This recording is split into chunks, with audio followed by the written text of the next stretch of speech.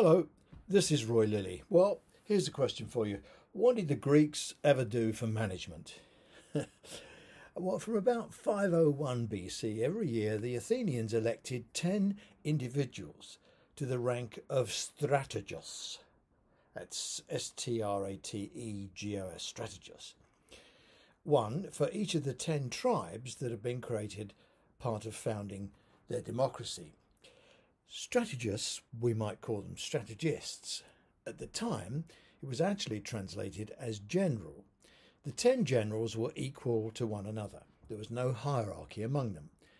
And my point is, well, these groups were the earliest example of what we might today recognise as an interim or regional authority. The recognition, a semi-autonomous geographical structure providing an interface between head office and the people on the ground doing the actual job, makes a lot of sense. So thank you, strategos.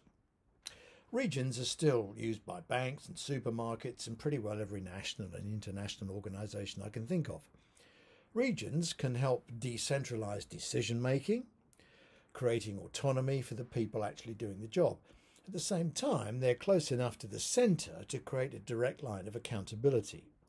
Regions are a good idea. The NHS used to have them, 10 of them, but they disappeared only to re-emerge as strategic health authorities, and then they morphed into STPs, and now they've gone.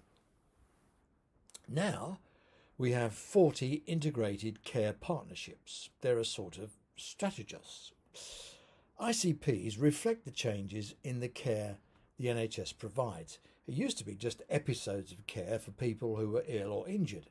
Now the remit extends into health inequalities, population health and long-term conditions, and the boundary between health and care is blurred. Health, or the lack of it, so often the sum total of where people live, the environment, their income, education and work. ICSs have huge flexibility to shape their future, collaborate and move closer to partners in providing and improving the health and life chances of the millions of people in their purview. Key is the confidence they can build in the relationships with local authorities and others for the provision of social care.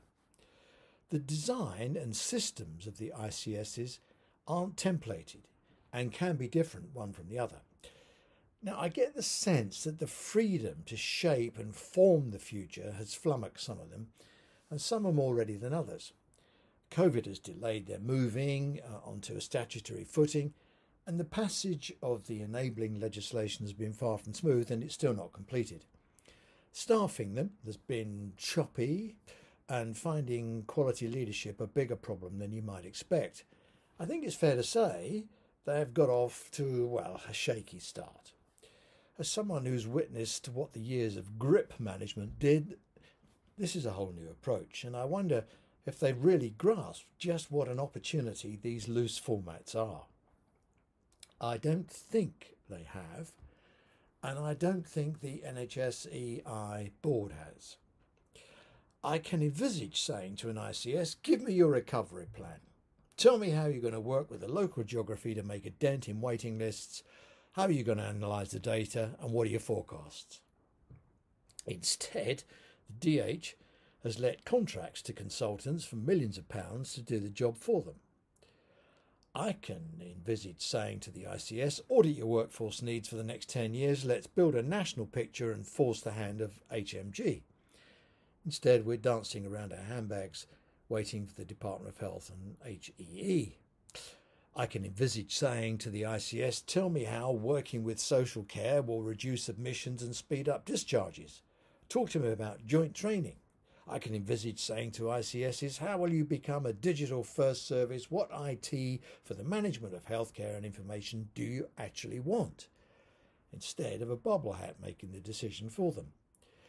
ICSs are an opportunity for the NHS board to re-establish itself as the national lead, retrieve a sense of direction and control, and an opportunity for ICSs to play a big part in the strategic future of the service.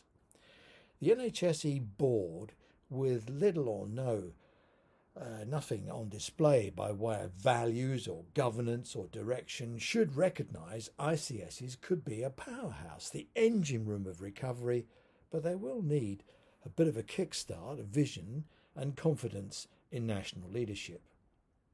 If they did but know it, ICSs can do more for the lacklustre NHSE board than the board will ever do for them.